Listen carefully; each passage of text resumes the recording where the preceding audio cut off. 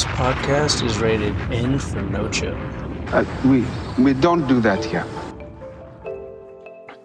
Hey, kick the stereotypes. Forget what you thought you knew before you got here. Unless you already know for sure what you already know. We got spirit, we got business, we got tarot talks, we got spirit walks. But most of all, I'm chilling right now, but we got no chill.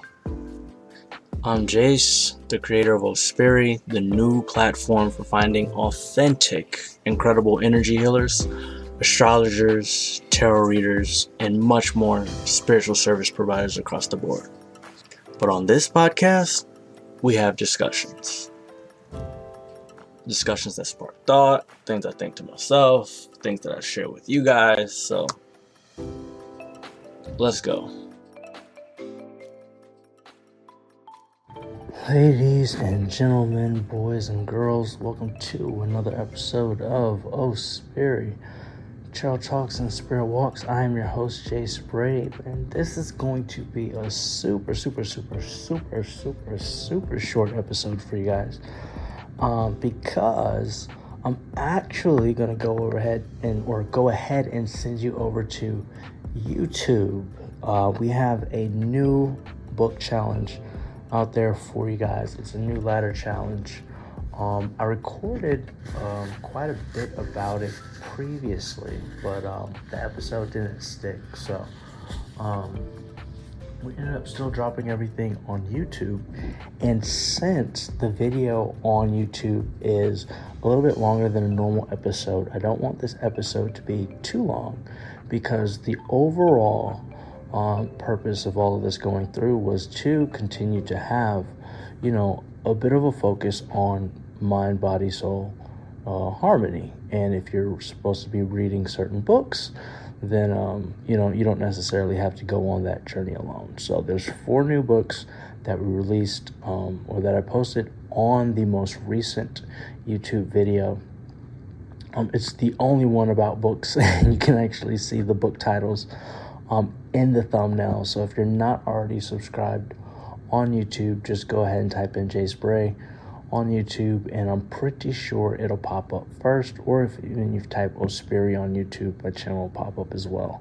So want to help you guys not just focus on certain things with our spirit walks, but another part of the spirit is really taking care of the mind. Got to make sure your mind is sound. Got to make sure your mind is sharp. Got to make sure your mind stays together with certain things, So a lot of times we can get distracted or lose focus on certain things. So I'm not going to keep this long, because there is a lot of information for you in that video. So head over to YouTube, check it out. And it's actually going to be a new challenge. Like, I guess I will give you a little bit more info real fast before I head out.